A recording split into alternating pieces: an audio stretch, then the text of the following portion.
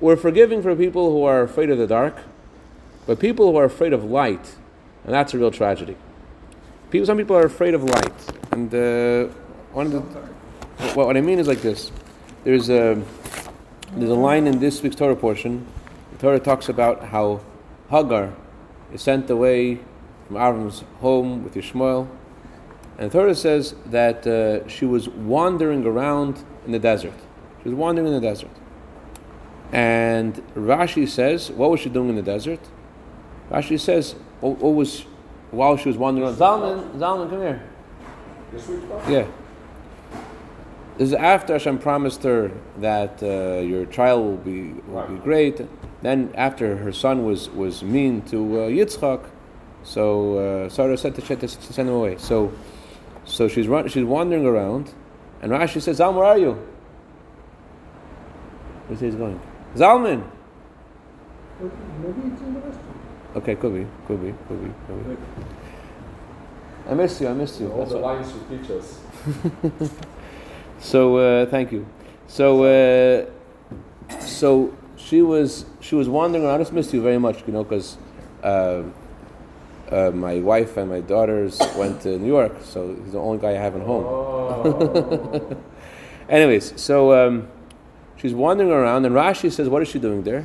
She's wandering around, and she returns to idolatry that she was used to when she was younger. She comes from the house of the Pharaoh, or Pare, and she was used to idolatry. And while she's wandering around, she goes back to idolatry. So what does it mean she's going back to idolatry? Why all of a sudden she went back to idolatry?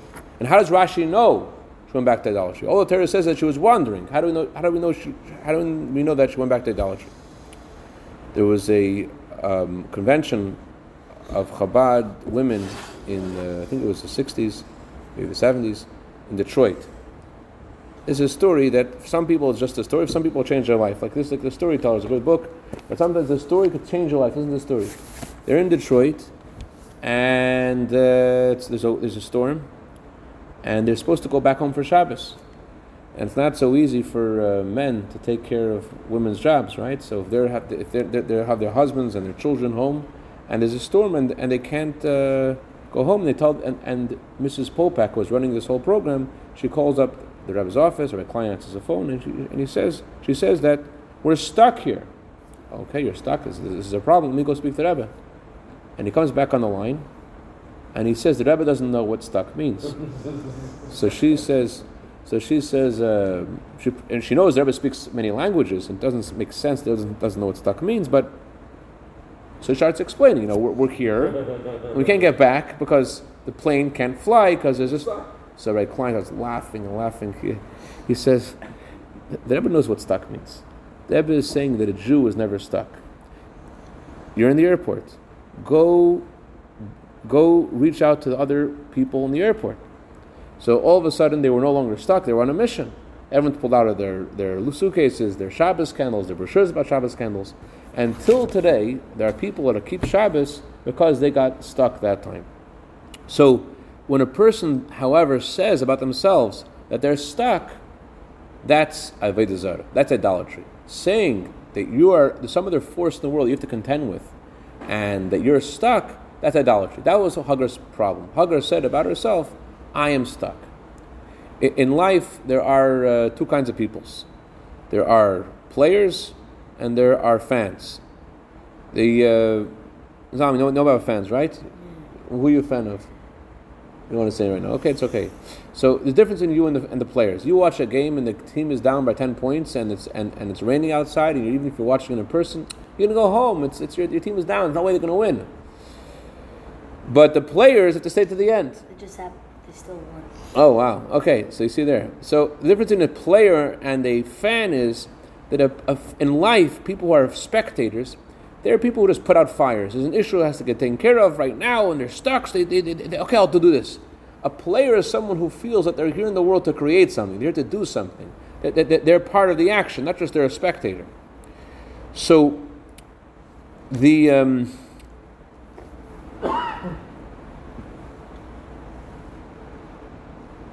was a great Talmudic scholar named Mordechai Borganovsky. He lived in France 100 years ago, and he had to take a train to Kovna, and the train was supposed to stop in Minsk, and in Minsk he was supposed to change trains and go to Kovna. And on the train he meets another Jew, and they start talking, and they both fall asleep, and they both miss their stop. And it's Friday afternoon, so yeah, thank you. So it's Friday afternoon, and sounds like you too, Baruch Hashem. Well, man, that was this fall. They missed their train, and it's Friday afternoon. They have to go somewhere, so they look in this town, this godforsaken town. They look for a place to stay, and they find this home that's willing to host them. And this guy opens the door, and he says, "Oh, it's amazing you're here. I need to have a mohel. Today is the 8th day since my son was born. I need a mohel. So do either of you happen to be a male? Actually, I am a male. Oh wow, you're a male. You know, I also have this calf that I want to slaughter in honor of the bris. Either of you happen to be a sheikhet? Yes, I'm a sheikhet. Wow. You know, actually, I was looking for a prominent rabbi to be the sandik of the baby. Do either of you happen to be a prominent rabbi? He says, actually, Rav Mordechai Barnosky, he's a very prominent rabbi. You're lucky he could be your sandik. Wow. So then Rav Mordechai says to him, so did we get stuck? We didn't get stuck. There's no such thing really as getting stuck in Hashem's world. In everything in life, there are two parts. There is a purpose of something, and there is the thing itself. The purpose always comes before the thing. Rabbi Chaim Walder, Gesund, makes great books for children. So first he sees there's a need, children, and books for adults too. And the books for children are also good for adults. And first he sees there's a need for people to have good books on Jewish ethics. And because of that, he makes the book. He wants to bring you to a certain place with these stories. Or you have keys to a car because you want to drive the car. You have a pen because you want to write. You have a watch because you want to know what time it is. First there is a need, and once there is a need, then there is the means to get that need. Similarly, there is the these women in the airport. One way of looking at it is, they're in the airport, what should they do? In Hashem's perspective is, there are women that need to learn about Shabbos, and therefore there are circumstances that need to be created for them to learn about Shabbos. So because they have to learn about Shabbos, it's not that they're stuck and therefore they taught women about Shabbos. It's that the women have to learn about Shabbos, and that's why they got stuck. And this is not just true for small events in our life, this is true for the whole story of creation. Hashem creates the world. Why does He create the world? He creates the world because He wants us to keep the Torah. He wants to make a home for Him in this lowest realm. Okay, that's Hashem's goal in creation. For Hashem's goal in creation to be fulfilled, He has to have a world. What is a world? He has to have time and space. First of all, He has to have time, because time means change, and you can't have a world that wasn't here and now is here unless there's something called time. And so therefore, right away, there's Bereshis. Bereshis means there's a change, there's something that's here. You also need to have space. You need to have a place where the world's going to be. Like if I have a table, and I want to put the table in a room where there's no room, the table can't go there. So if Hashem has a plan for a world, there has to be time and space for it to happen. So in a similar way, Hashem creates the space that we're on in order that we should do something there. There is the goal. Once there's a goal, so then Hashem creates the circumstances for that goal to be fulfilled. So let's look at the story of Yaakov, for example. Yaakov runs away from his brother. Esav wants to kill him. And it says in Torah, Yifka b'mokim. He reaches a place. It sounds like he reaches this place by accident. Yifka also means to daven. Very good. And what does Yaakov say when he's at this place? He says, I thought this was a regular place. And then Yaakov says, I realize that Hashem is in this place. That's a simple story. Hashem reveals Himself to him, and Yaakov realizes, oh, Hashem is in this place. But there's a deeper meaning to the story. The word place doesn't just mean a physical place. Place also means a feeling. For example, like I could have asked Reb Zalman to come join the class before he had dinner. So he wouldn't be in the place that I could ask him that question. Once he had dinner and he was satisfied, and Zalman, let's go to Shul, let's hear a shir. Okay, so it's possible. We could have a discussion about it. So sometimes the word place is used to talk about where we feel, where we are psychologically, where we are emotionally. Where was Yaakov when he arrived? Where was Yaakov? Where was Yaakov when he running away from his brother? A regular person would be very crushed. His own brother wants to kill him. It's not like today he's passing by the Marriott and the Holiday Inn and he had nothing. He actually had some. He had a lot of wealth when he left. His father gave him a lot of wealth, but then Esav sent his son Eliphaz to kill Yaakov, and Yaakov and he told Eliphaz, if you don't kill him, I'll kill you. But Yaakov convinced Eliphaz that it was sufficient for Eliphaz to take all of his money, because the Torah says that a poor person is considered like they're dead. That's a story in itself. But Yaakov comes without anything. So Yaakov arrives, and what happens when he arrives? He needs to sleep. What does Hashem do for him to sleep? He puts basically the turrets on. He does that. He also changes the whole order of the entire orbit and the whole world, and he makes the sun set before its time. So Yaakov realizes, it looks like I'm in this random, distant place, but if I'm in a place, wherever I am, Hashem is in the place. Yaakov realizes, not an accident, but in this place, which seems so distant and seems so foreign, this is the place of Hashem. And so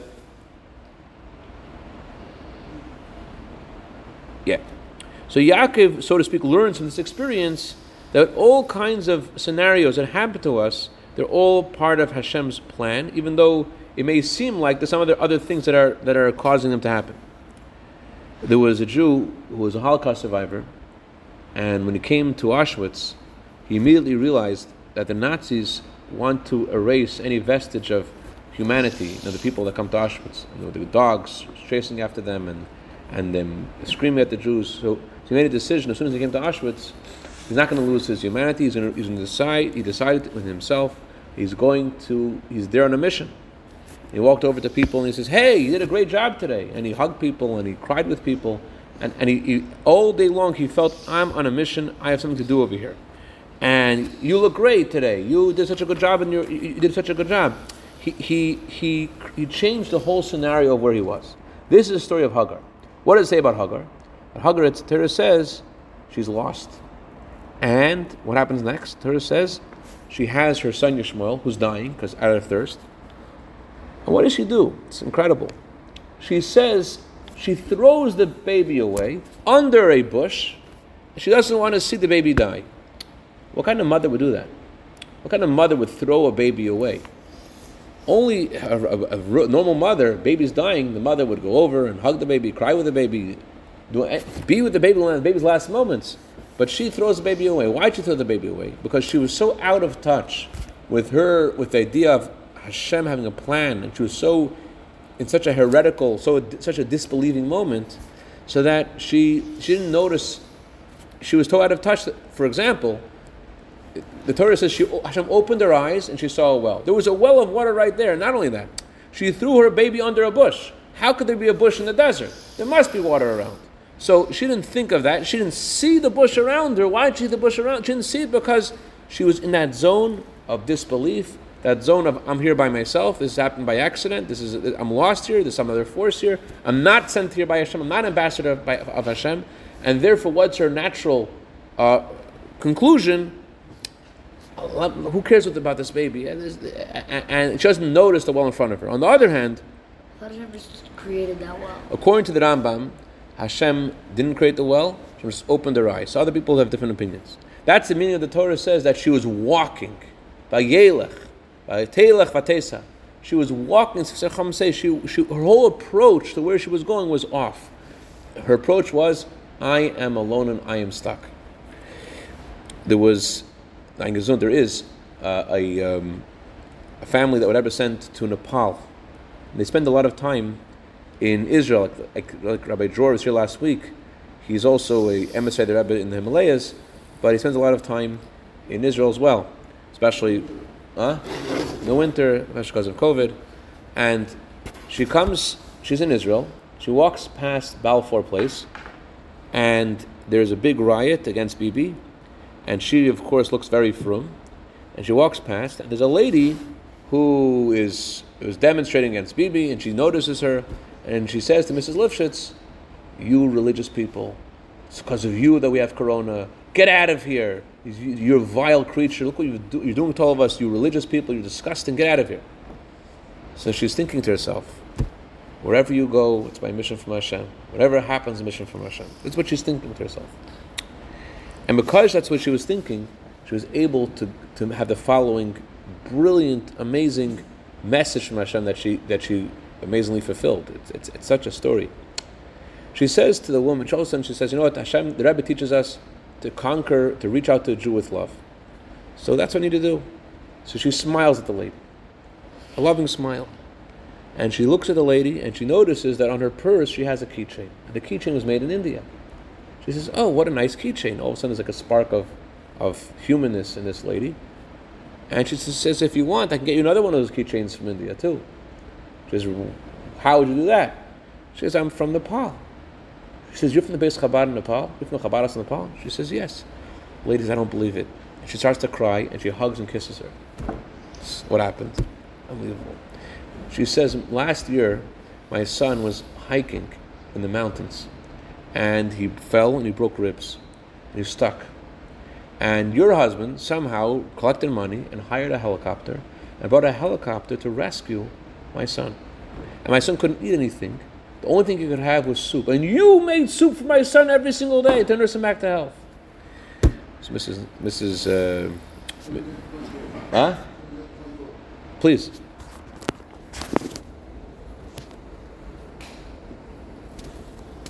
Shriya from India.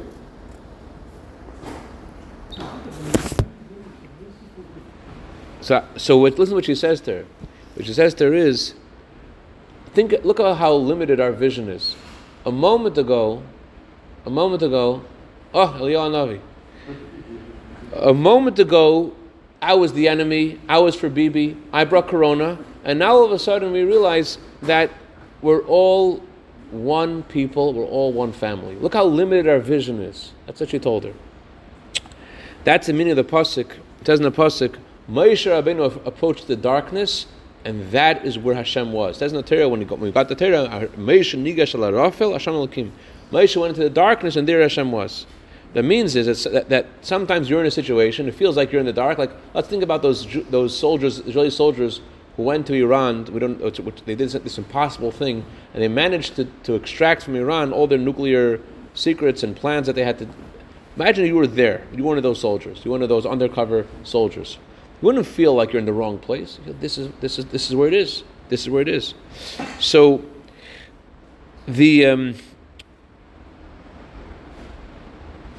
message is that there are some people which, if you want to become a very bitter, angry person, there's a skula.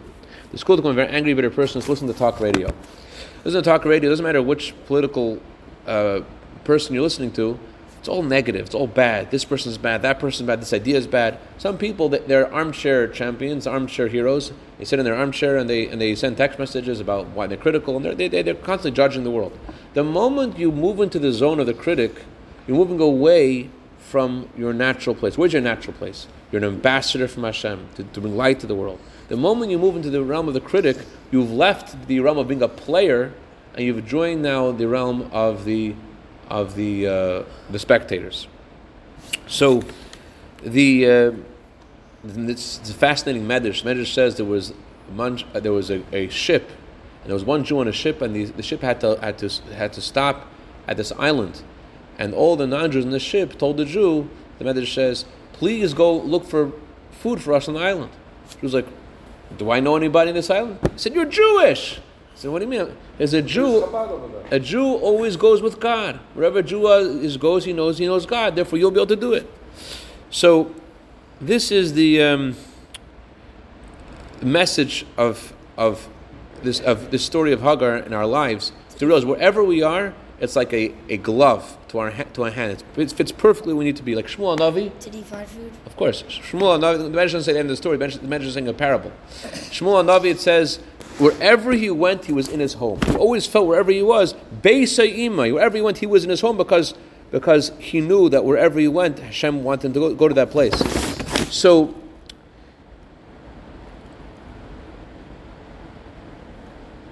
a Sefer Torah is not holy just because it has the words there. What makes a Sefer Torah is that you wrote the Sefer Torah with intent that this Sefer Torah should be a Sefer Torah. You don't have the right intent, it doesn't become a Sefer Torah. Rabbi Yossi said, the place that you're in doesn't honor you, you honor your place. That's what Rabbi Yossi said. You may live in a beautiful home, it doesn't make you an honorable person. What makes you an honorable person, what you create in the place. Rabbi Jonathan Sachs, Al Vashalom, he was a a student in Cambridge, and he came to America he had different questions in philosophy. He went to very, very great Torah giants like Soloveitchik or Moshe Feinstein. And everyone was telling him he should visit the Rebbe. So he went to 770, he asked to see the Rebbe, and they told him you can't see the Rebbe. The Rebbe's audience is a few times a week after his long line. So he went to his aunt in California, and he left his phone number with Rabbi Chadakov. If an audience opens up for me, please let me know. I want to visit the Rebbe. So he comes all the way over here, and he gets a phone call from Rabbi Chadakov. Rabbi Chadakov says the Rebbe could see you on Thursday. So he went on a bus, a 3-day bus from California to New York, 72 hours. He comes to the Rebbe, and he asks the Rebbe this question, it's a discussion with the Rebbe. And all of a sudden, the Rebbe switches the conversation. How many Jewish students are there in Cambridge? How many of them know what Jewish life is all about? What are you doing to help the Jewish students in Cambridge?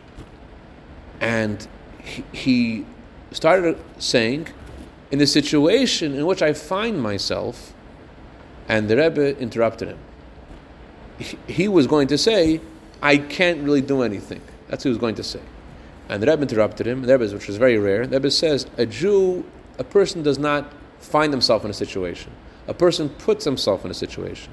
And if you put yourself in one situation, you can put yourself in a different situation. That's what the Rebbe said. And he said that really was a paradigm shift for him. It made him look at where he was in Cambridge and what he's able to do there. So, the bottom line is, we cannot be spectators. We can't be afraid of the light. What's the light? Some people are afraid of the light. They're afraid of this feeling. It's a little intense. It's a wonderful feeling. I'm an ambassador from Hashem, wherever I am. And Hashem sends me here where I am, and I have to do something. That's the place of light. But some people are afraid of that feeling. We can't be afraid of it. We can't be spectators. We've got to be players. Because wherever Hashem put us, we got a mission to do, and we got to do it. So that's what I wanted to share. Any questions? Oh, one more verse. Let you tell you one more verse. He wanted to be an attorney, and the Rebbe told him to be a rabbi. Now, to be a rabbi, to open a school for rabbis. It says that who was it? Moshe Rabbeinu. When he's standing to see, this is worth coming to and just hear this word, even though you may have heard it before. But if you heard it before, you for sure have to hear it again, because then you never be able to affect you, because it's old. Listen to this Alman. Hashem tells Moshe Rabbeinu, take your shoes off your feet. The place you're standing is holy. So Chassidic masters say like this: the word shoe comes from the word lock. Hashem told Moshe Rabbeinu, take the locks off your feet. Whatever is stopping you from doing what you need to do, stopping and holding you back from being going where you need to be, take it off. Your feet, the word feet in Hebrew comes from the word habit.